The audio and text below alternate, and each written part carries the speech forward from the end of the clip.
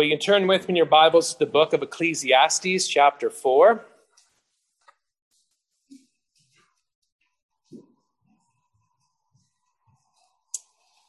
As we continue to learn wisdom from the preacher, wisdom from Solomon, we're going to look at the entire chapter of Ecclesiastes, chapter 4. So I'll read verses 1 through 16 of Ecclesiastes, chapter 4. The toil of rivalry. So a lot of depressing things in these verses, but we'll go through it nonetheless. Verse 1. Then I returned and considered all the oppression that is done under the sun. And look, the tears of the oppressed, but they have no comforter. On the side of their oppressors there is power, but they have no comforter. Therefore I praise the dead who are already dead, more than the living who are still alive.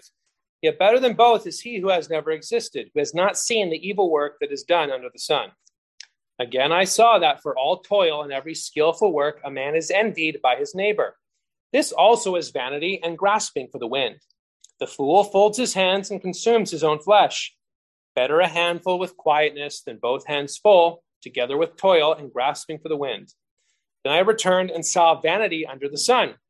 There is one alone, without companion. He is neither son nor brother. Yet there is no end to all his labors, nor is his eye satisfied with riches. But he never asks, for whom do I toil and deprive myself of good? This also is vanity and a grave misfortune. Two are better than one, because they have a good reward for their labor. For if they fall, one will lift up his companion. But woe to him who is alone when he falls, for he has no one to help him up. Again, if two lie down together, they will keep warm. But how can one be warm alone?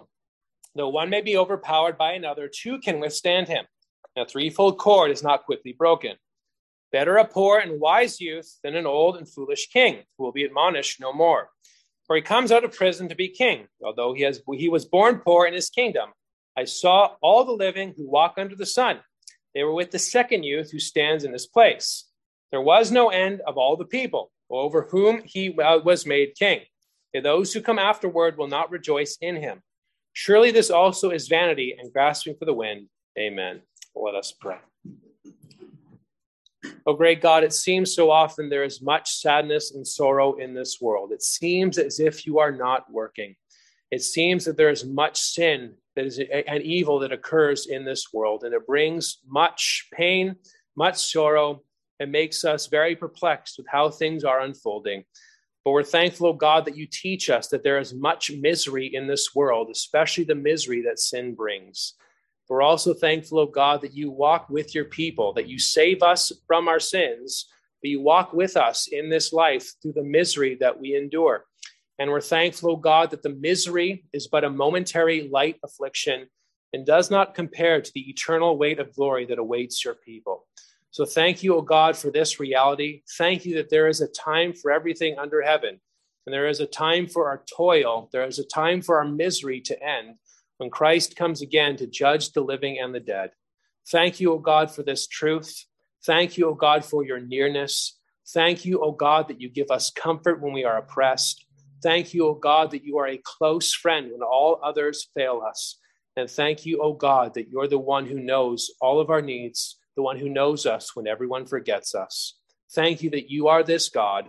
And as we see and understand how the world works, may we recognize that you're the one who moves all things for our good and for your glory. Be pleased to save sinners this day. Be pleased to strengthen saints this day. And we pray in all things you would be glorified. And we pray these things in the name of Christ. Amen. Well, it's no surprise that we live in a time when we are more connected than ever with the invention of the internet, with the development of various social media platforms. But the sad thing is, even though we are more connected, it seems that we are less social. Rather than interacting in person, rather than being able to read facial expressions, body language, we simply communicate via text message and by way of social media. The sad thing is, the result has been more loneliness and more anxiety in this world. And COVID and the lockdowns from COVID have only exacerbated that very problem. They've only made that thing much worse. Because the reality is loneliness was a problem even before the age of the internet. The problem has been around even before social media. Because as the preacher says, there is nothing new under the sun. Loneliness occurred at the time of Solomon, just as it occurs at our time as well. And loneliness really is a perplexing thing, isn't it? Why is it that people are alone? And remember, that's the point of the book, the perplexing nature of life that we see under the sun, the sadness of life that we see under the sun, the recognition there is sin and misery in this world. So how is it that we deal with these very tensions? How is it that we deal with these inconsistencies? And remember, Solomon isn't seeking to resolve them. They are still there, but he wants to point our attention somewhere else where we find true meaning in this world. Remember, the main motto is vanity of vanities, all is vanity, or enigma of enigmas. Things are absurd and it doesn't make sense in this world. So what profit is there when men toil under this sun? And so we're really in the section that's still dealing with the problem of time, the tyranny of time. There's a time for every purpose under heaven. There is a time of war and a time of peace, a time of love and a time of hate, a time to be born, a time to die. And so if there's a time for everything, what about injustice? Why is there wickedness in the gates? What about oppression? What about rivalry? What about loneliness? What about government, if there's a time for everything? And so we see really 4 problems in these verses, 3 to 4 problems in chapter 4. But perhaps the one thread to unite it all is the problem of rivalry, the problem of envy, the problem of hatred and wanting to be better than somebody else, the problem of seeing one's own inadequacy and wanting to remedy that very thing based on what other people have to say. Because let's be honest, we compare ourselves with what everybody does around us. We look at their lives, we see what they're doing, we see how they're flourishing or not, and we make judgments based on those observations that we make. And sadly, it is rivalry, or rivalry is one of the problems or one of the motives that leads to oppression and loneliness in this world. People hate other people doing good. People hate other people flourishing, and unfortunately, other humans oppress other human beings. And unfortunately, even when people wish to do so-called good, that motive is always tainted with envy and tainted with rivalry and tainted with pride. And so in Ecclesiastes 4, the preacher sees the sorrow that rivalry and envy bring. He sees the sadness that envy and hatred and toil bring. He sees the sadness that sin brings to this world. But the key themes are rivalry and oppression as we go through these verses. And so we'll look at these verses under 3 headings this evening. First of all, we'll see no comfort for the oppressed, verses 1 through 3. Secondly, we'll see no companion for the selfish, verses 4 through 12. And then lastly, no praise for the wise, verses 13 through 16. So no comfort for the oppressed, no companion for the selfish, and no praise for the wise. So let's first look at no comfort for the oppressed in verses 1 through 3. Again, the context is he's considering injustice in chapter 3, verse 16. So he returns again to consider all the oppression that is under the sun, all the oppression that is in this world. Now, that word oppression is a loaded term in our modern context, isn't it? With everything that is going on with racial injustice, not saying there can't be racism. Racism is bad, but it's a very loaded term in our modern context. And really, when we understand it in its narrow assessment, really has to do with people in power crushing the peasants, people in power crushing the little guy, which we saw at the gates in verse 16, in the place of judgment. You think the place where there should be right and wrong, where the place where righteousness is upheld, instead there is wickedness in that place. There's wickedness in the courts. There's wickedness in the place where there ought to be justice and judgments. So oppression is a loaded term, but it's also an important term, and we shouldn't shy away from that term just because people hijack it in our modern time. Because there are many people in this world who are legitimately and absolutely oppressed. And the oppression to it, even though it has that narrow sense, can be broadened out to other things. And perhaps that's what he's referring to here. We've seen the narrow definition with the courts, but perhaps it spreads to all facets of life. Oppression spreads far and wide. It occurs in the abuse of the legal system, but also in the abuse of children by their parents. And that's just one example. But there's a lot of sadness that occurs in this world that we don't even see happening, do we? There's a lot of wickedness that occurs in this world that we do not see occurring, do we? Especially children. The way that children are treated around the world, that children are treated by their parents, even wickedness, sadness, misery, vanity of vanities under this sun. There is injustice in this world, and we ought to hate that very thing. We ought to hate injustice in this world, dear brethren, because it is a wretched and awful thing, especially when children are hurt and oppressed by their own parents. So it is spreading out further than just that very thing. He says in verse 1, then I returned and considered all the oppression that is done under the sun. Solomon in the Proverbs also mentions oppression and how God sees such things. Proverbs 14, verse 31, he who oppresses the poor reproaches his maker, and he who honors him has mercy on the needy. You don't have to turn there. You can look at these after, but Proverbs 14, 31, and then Proverbs 22, 16, he says, he who oppresses the poor increases his riches. He who gives to the rich will surely come to poverty. And then 28, 3, he says, a poor man who oppresses the poor. That's an interesting sight, isn't it? You mean poor people can oppress poor people? It's like a driving rain which leaves no food. So there is much misery in this world and oppression that is done under the sun. And remember, the preacher, Kohelet, Solomon, is the one who's observing. He's making reflection. He's seeing what's going on in the world and making assessments based on that, on what he sees. And so he sees, look, verse 1, the tears of the oppressed, but they have no comforter. On the side of their oppressors, there is power, but they have no comforter. It seems that the powerful ones are prevailing. Ones who are crying have no comfort for their tears. Brethren, that happens. Persons around the world cry with no comfort, cry with no encouragement, cry with no one to help them in this world. And again, especially children, the way in which they are exploited around the world, the way in which they are treated improperly around the world, the way in which they are sold around the world. Vanity of vanities, all is vanity. The tears of the oppressed, but they have no comforter. On the side of their oppressors, there is power. And he repeats again, but they have no comforter. And so he makes a better than statement. He's got 4 better than statements in the chapter 4. And the first one is in verse 3. But notice verse 2. It'll be better to be dead.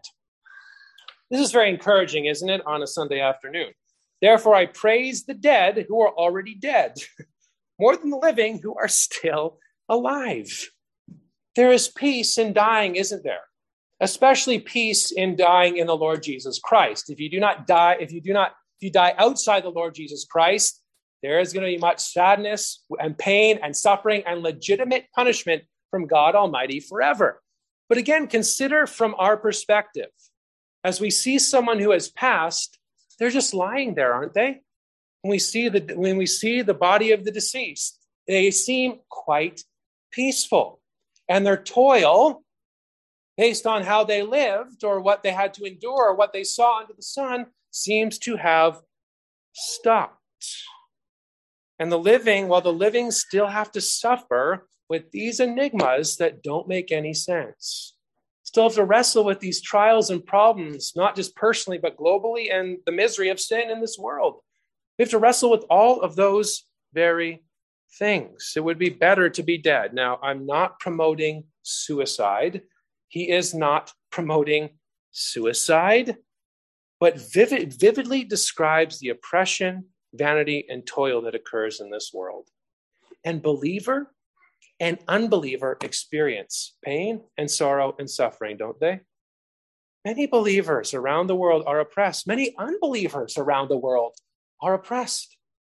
Vanity of vanities. All is vanity.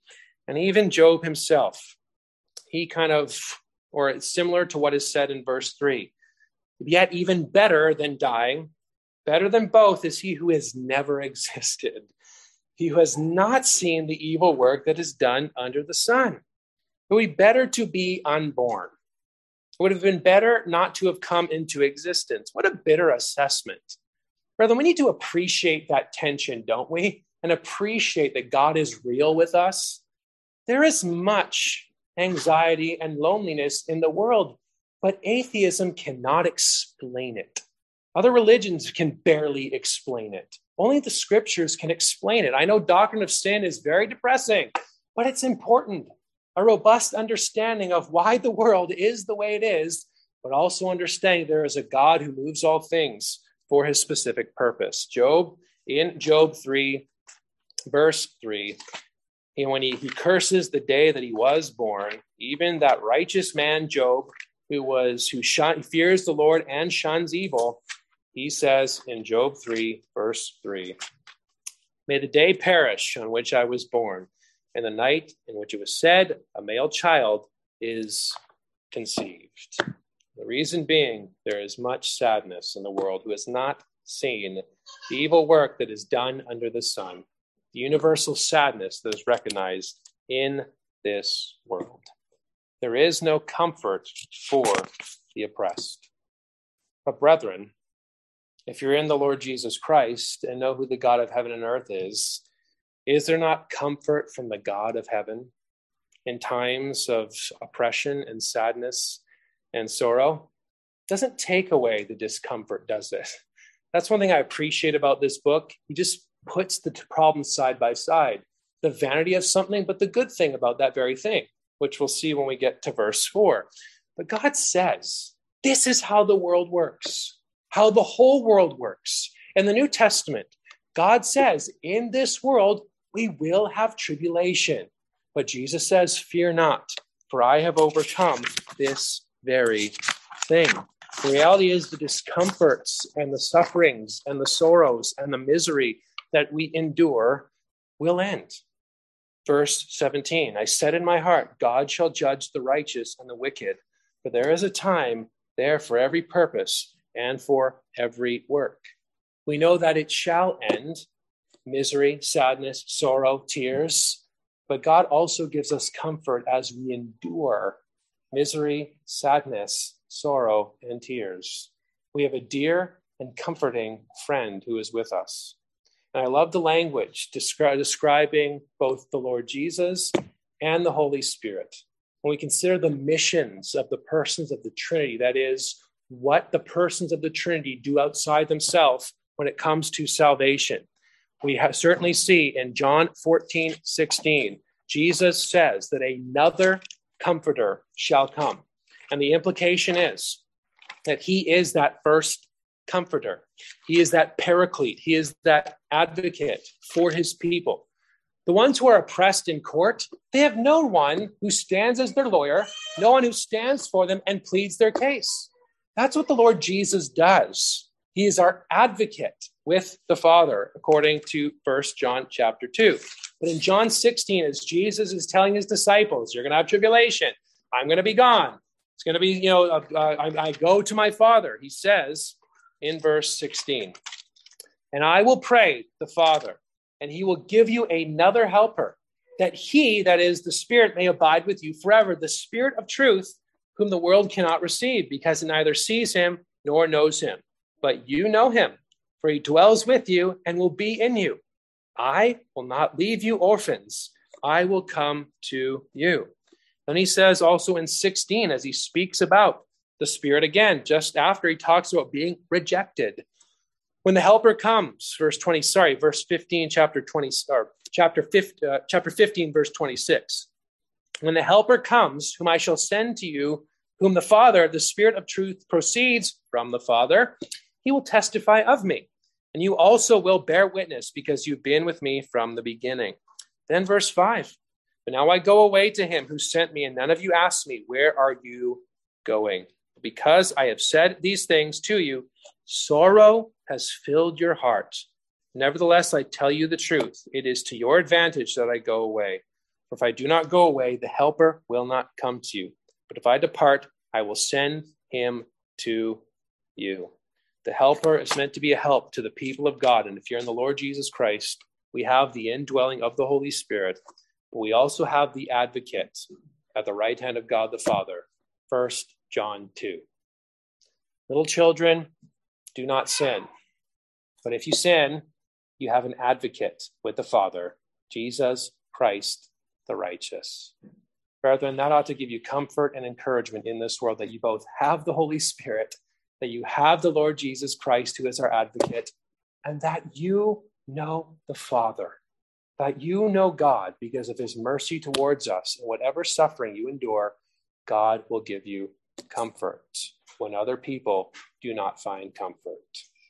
So that is no comfort for the oppressed. Let's then look secondly at no companion for the selfish, verses 4 through 12.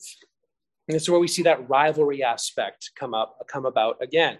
Why is it that people oppress other people? Well, they hate them, they envy them, they despise them. In any case, verse 4 proper, we see, or the discussion of rivalry proper in verse 4. Again, I saw that for all toil and every skillful work, a man is envied by his neighbor. This also is vanity and grasping for the wind. Labor is good, isn't it? God says it's a God-given, he gives us good labor in this world that God gives. But labor can be abused in many ways. And one of those abuses is rivalry, idleness, and covetousness, which we see in the rest of the section.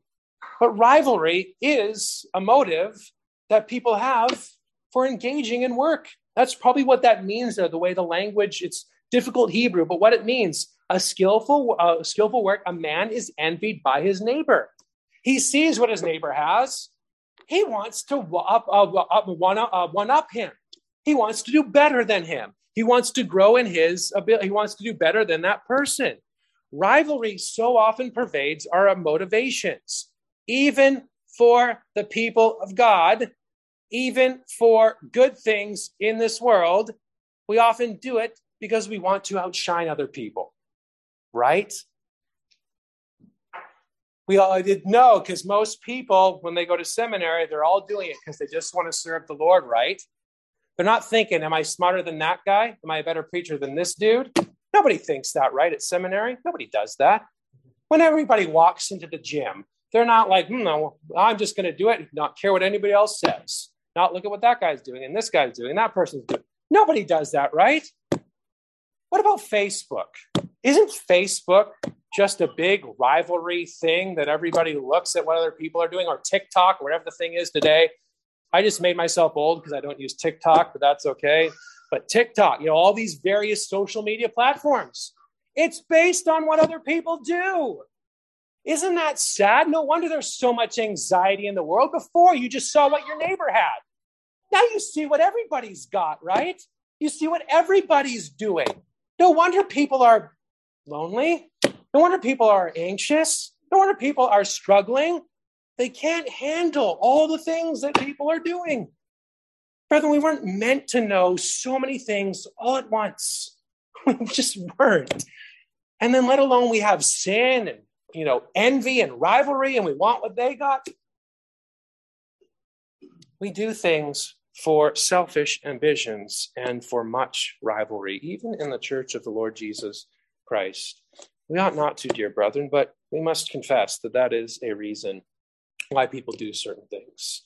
I saw for all toil and every skillful work, a man is envied by his neighbor. This is also vanity and grasping for the wind. Well, then we have the problem of idleness. Problems just abound. Rivalry, idleness. We take every good thing and we make it a bad God. And so the foolish person is one who is prone to extremes. And so perhaps in this context, he hears what the preacher says, there's rivalry. And the foolish person says, well, I'm just not going to do anything. So I avoid engaging in rivalry, by avoid engaging in envy. I'm just going to fold my hands. Verse 5, the fool folds his hands. Well, you can't fold your hands and do nothing because then you're going to starve yourself to death. And the image here is one of self-cannibalism and consumes his own flesh. God has made us to work. God especially has made men to work.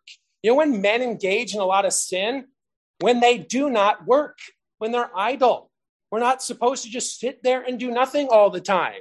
We are meant to have the God-given task that he's given to us, for it is good. We're not meant to be lazy. Doesn't he say to the ant in Proverbs 6, or say to the sluggard, look at the ant.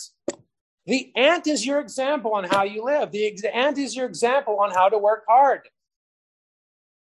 Man is meant to work hard, not to just, even though there's rivalry, we're not meant to just do nothing. We need to nuance a little bit here. And so he gives this second better than statement. Better a handful with quietness than both hands full together with toil and grasping for the wind. It is better still to work, but it's better to have a little bit, one handful, a handful with quietness, a handful with tranquility, rather than both hands full together with striving after nothing. He's going to illustrate that in verse 7, but also in Ecclesiastes 2, the vanity of pleasure. He worked, and he heaped up all these things. He built a vineyard, he built houses, he had all these riches, all the riches that anybody could want. It is vanity and striving after wind. But again, there's that juxtaposition, that side by side, but God does give us good things. We're not meant to abuse them, but in any case, Ecclesiastes 2 highlights the vanity of pursuing these things for themselves. And so we got a lot of problems with work here: rivalry, idleness, but then also covetousness. Verse 7, man, the heart is deceitful above all things and desperately wicked. Who can understand it? Then I returned, verse 7, and I saw vanity under the sun. There is one alone, without companion. He is neither son nor brother. Yet there is no end to all his labors, nor is his eye satisfied with riches. Continuing the idea of what makes one full. And there is this covetous workaholic who thinks it's the things of this world that make his life full. But that is not what brings goodness. That's not what brings rest. That's not what brings satisfaction. It's the things that God has indicated that bring us rest and satisfaction. And it is better to share it with somebody else than by one's self. This one, no wife, probably that's what companion means. No children, no siblings. We could even say no friends. Riches are his satisfaction. But the sad thing is, his eye is never satisfied with the riches. His labor never ends. This is vanity. But he never asks, he never ponders to stop and consider, for whom do I toil and deprive myself of good? For whom do I toil and work for nothing? This also is vanity and a grave misfortune. What benefit is there in the things of this world if we cannot share it with another? And it's not just talking about spouses, but friends, people who are alone, people who don't do things with other people. I remember traveling some years ago with my friends. It was after high school. We traveled around. I had gone to London. London was our last stop. And I was splitting off. I was going to go alone to make my way home by myself. So I was alone traveling. And we came to London. I saw some of the sights. I had some, time there. And I got there and I realized this is lame because I'm by myself. And the sad part is because I had gone to London a couple of years ago with my parents, and it was great. And it was wonderful with people. But I was by myself. It just is not the same, is it? It's better to share it with other people. And has not God given us good friends, good people, good, church is the family of God to enjoy such things, because they really are a blessing. Verses 9 through 12, the blessings of companionship. So he tells us, rivalry, idleness, covetousness, but the value of a friend. And this is the third of the 4 better than sayings. We're going to have a quiz after, but this is the third of the 4 better than sayings. 2 are better than 1. Humans were not made to live in isolation. And that is a gift from God, isn't it? Genesis 2:18. He looked upon the man, and it was not good that he was alone. So he made Eve the companion for him. We're not meant to be so disconnected from everybody. We're not meant to be so separate from everybody. We are supposed to see each other's faces, interact with one another, help one another. Yeah, phones can help with that, but as people said, that Zoom thing has only ever worked ever so long. Other people get tired of that very thing. We all need to be together.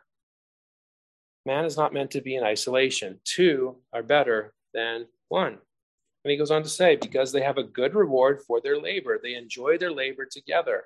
They enjoy the blessings of that 2 rather than just 1. For if they, notice he goes on to explain some reasons or illustrations of this. Verse 10, for if they fall, one will lift up his companion. But woe to him who is alone when he falls. Again, spouses, families, friends are all in view here. And he goes on to say, verse 11, again, if 2 lie down together, they will keep warm. But how can one be warm alone? Now, I admit, being one from the 21st century, I'm like, what does he mean here? Now, it could refer to a husband and wife sharing the bed, but we must remember in the ancient Near Eastern world, people shared the bed in non-intimate ways, did they not? It's just a modern thing that we're like, okay, this is a little weird, but we got to wrap our heads around the fact that people lived in different times, different eras, different countries even. And didn't some families just all sleep in the same bed in bygone eras? I mean, that was just different. But one example in the Bible is David, when he's dying, he needs to be warm. It just happens to be a beautiful woman. But in any case, the Shunammite girl comes and helps keep him warm to help him there. But so again, 2 is better than 1. They stay warm. I'm not going to go into any more detail than that. But just, again, if 2 lie down together, they will keep warm. But how can one be warm who is alone? And then also family and friends protect each other. Verse 12.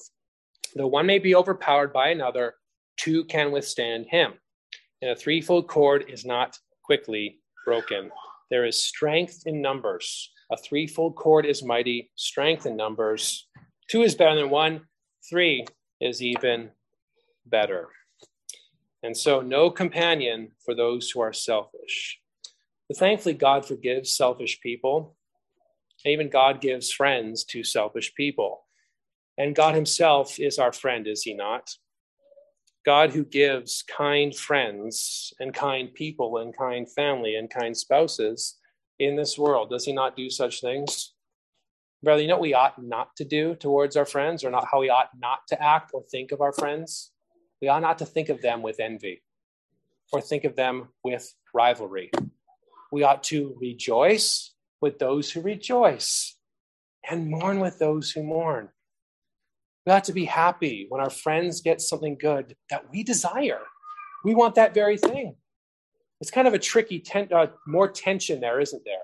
When someone gets something that you want, you ought to be happy for them. But if you are the one who gets that good thing, ought you not to mourn with those who don't get that good thing? There is much wisdom that we need as we interact with one another, but a lot of forgiveness, a lot of forbearing, a lot of patience with one another. And the sad thing is, when we see what other people have, it arouses in us envy. Kidner says, to feel oneself a failure is to discover in one's soul the envy that Q detects here. He could have written this about that Facebook era. Again, you see what everyone has, you see what everyone's got, and you feel, wow, I'm not like them. In its pathetic form of resentments nursed and grievances enjoyed. It's not just that we are not happy for them, but that we're happy when bad things happen to them. We're terrible and fickle human beings. So we ought not to be jealous and envious and engage in rivalry. God gives good companions who are gracious, forgiving, and kind, friends, family, spouses. But thankfully, if all of them fade, if all of them fail, we have one who will never leave us. Hebrews 13. I will never leave you nor forsake you.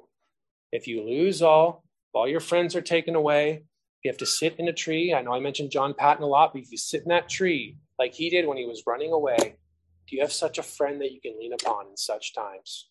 Do you have such a friend that you can look to in such suffering and sorrow? There is that companion who will never leave his people, and that is our God.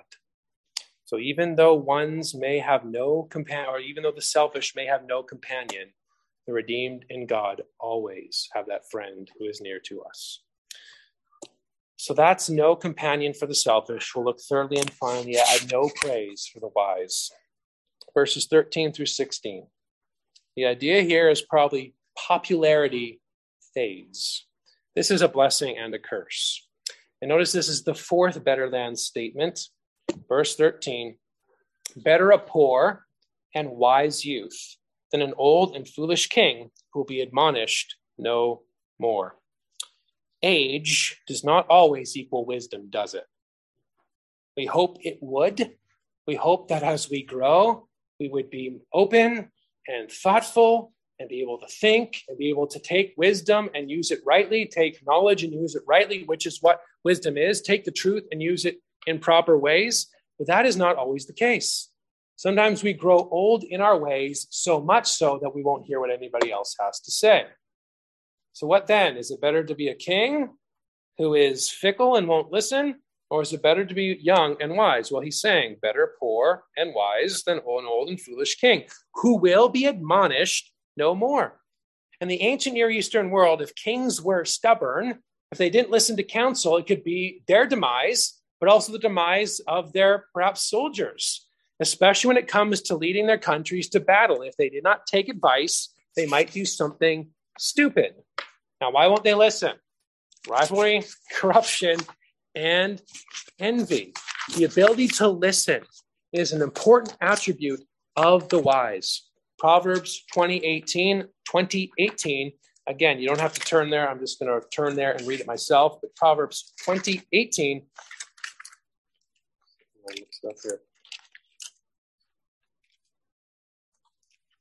He says, plans are established by counsel. By wise counsel, they wage war. So a king must listen. A king must discern. That was one of the things Solomon had. He discerned and listened to what people had to say. So wisdom or listening, the ability to listen is an attribute of the wise. The old king will not listen. Then situation occurs where that wise and poor youth becomes king. Verse 14, for he comes out of prison to be king, although he was born poor in his kingdom. So he rises from the ashes, he rises from his low estate, and he becomes king. Now you got the good king, right? You got the wise king, the wise young lad who's able to use knowledge rightly.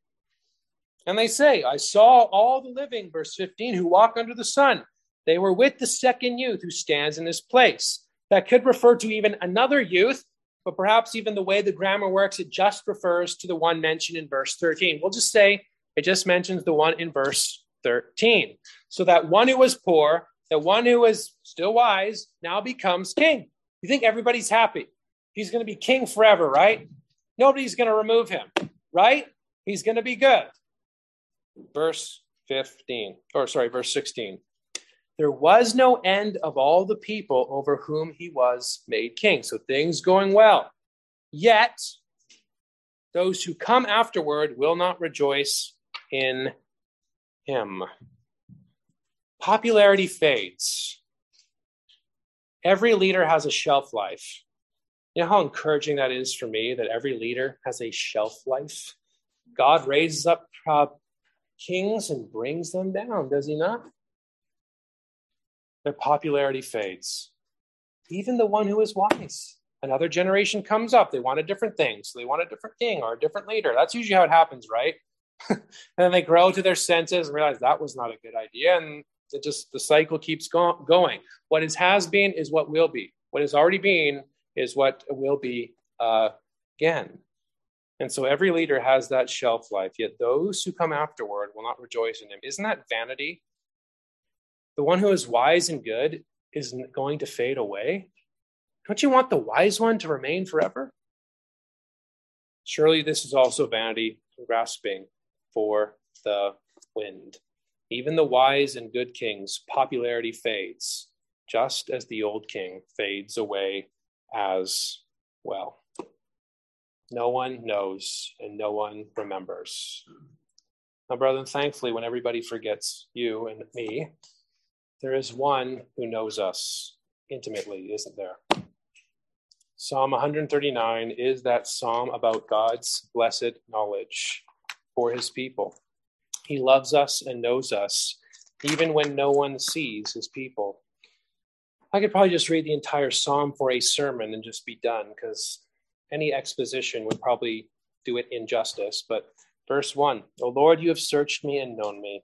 You know my sitting down and my rising up. You understand my thoughts afar off. You comprehend my path and my lying down, and are acquainted with all my ways. There's not a word on my tongue, for behold, O Lord, you know it altogether. You have hedged me behind and before, and laid your hand upon me. Such knowledge is too wonderful for me. It is high. I cannot attain it.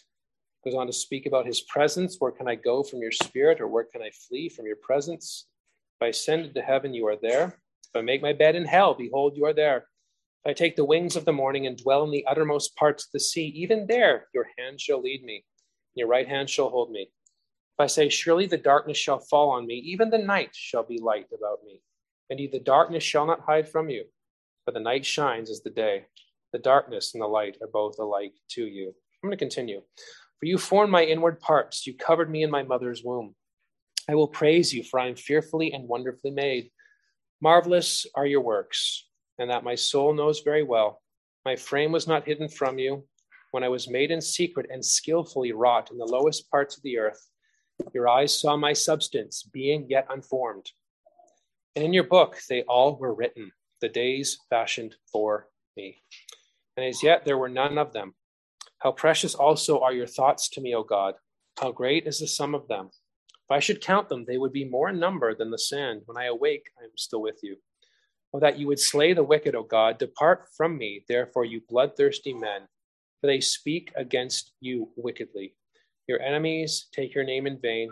I do not hate them, O Lord, who hate you. Do I not hate them, O Lord, who hate you? And do I not loathe those who rise up against you? I hate them with perfect hatred. I count them my enemies. Search me, O God, and know my heart. Try me and know my anxieties, and see if there's any wicked in me. And lead me in the way of everlasting. God knows us more than we know ourselves. God knows exactly what we need. And sometimes it might be that suffering or affliction with which we endure that is exactly what we need. Does he not say in Ecclesiastes 3, he has made everything beautiful in its time? If that affliction or sorrow leads you to the rock that is higher than you, do not curse that sorrow that you endure.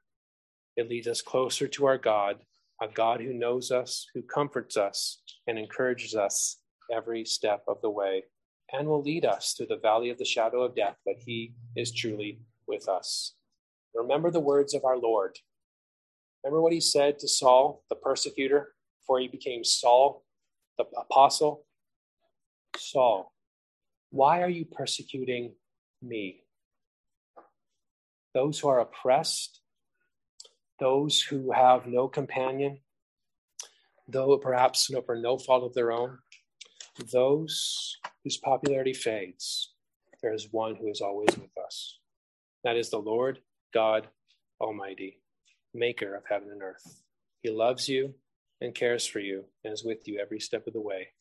And if you're an unbeliever here today, do you have such a friend who can be with you in all your troubles and all your sorrows? For you, it's to believe on the Lord Jesus Christ and find mercy, and you shall have this God as your God. But you have such a friend as this, who walks with the oppressed, who walks with the lonely, and who walks with those nobody sees. Let us pray. Our good and gracious God, thank you that our days are fashioned before we are born, and that you know each and every one of the events that shall occur, and you've decreed it to come to pass. And we know whatever that is, O God, is for our good and for your glory, especially for your people, and only for your people. Thank you, O God, for that comfort that we have, knowing that you're the God over all things, even as we see misery and sin and injustice in this world and oppression that is done to many, as we see loneliness and anxiety abound, as we see many who are idle, many who toil, many who for their own who struggle, as we see popularity that fades, oh God, where nobody knows and nobody sees, you're the one who knows all of us. And thank you that there is forgiveness in you, forgiveness for our own wicked motivations, for our own idleness, for our own selfishness, oh God, there is forgiveness in you. And thank you that we who were once enemies are made friends through the Lord Jesus Christ. What a friend we truly have in Jesus, all our sins and griefs to bear. May we take it to you, O God, and we bring them before you, for you're the God who can handle all our sins and all our griefs. Be with us now as we go out into the world. Give us comfort and encouragement by your word. We pray these things in the name of Christ. Amen.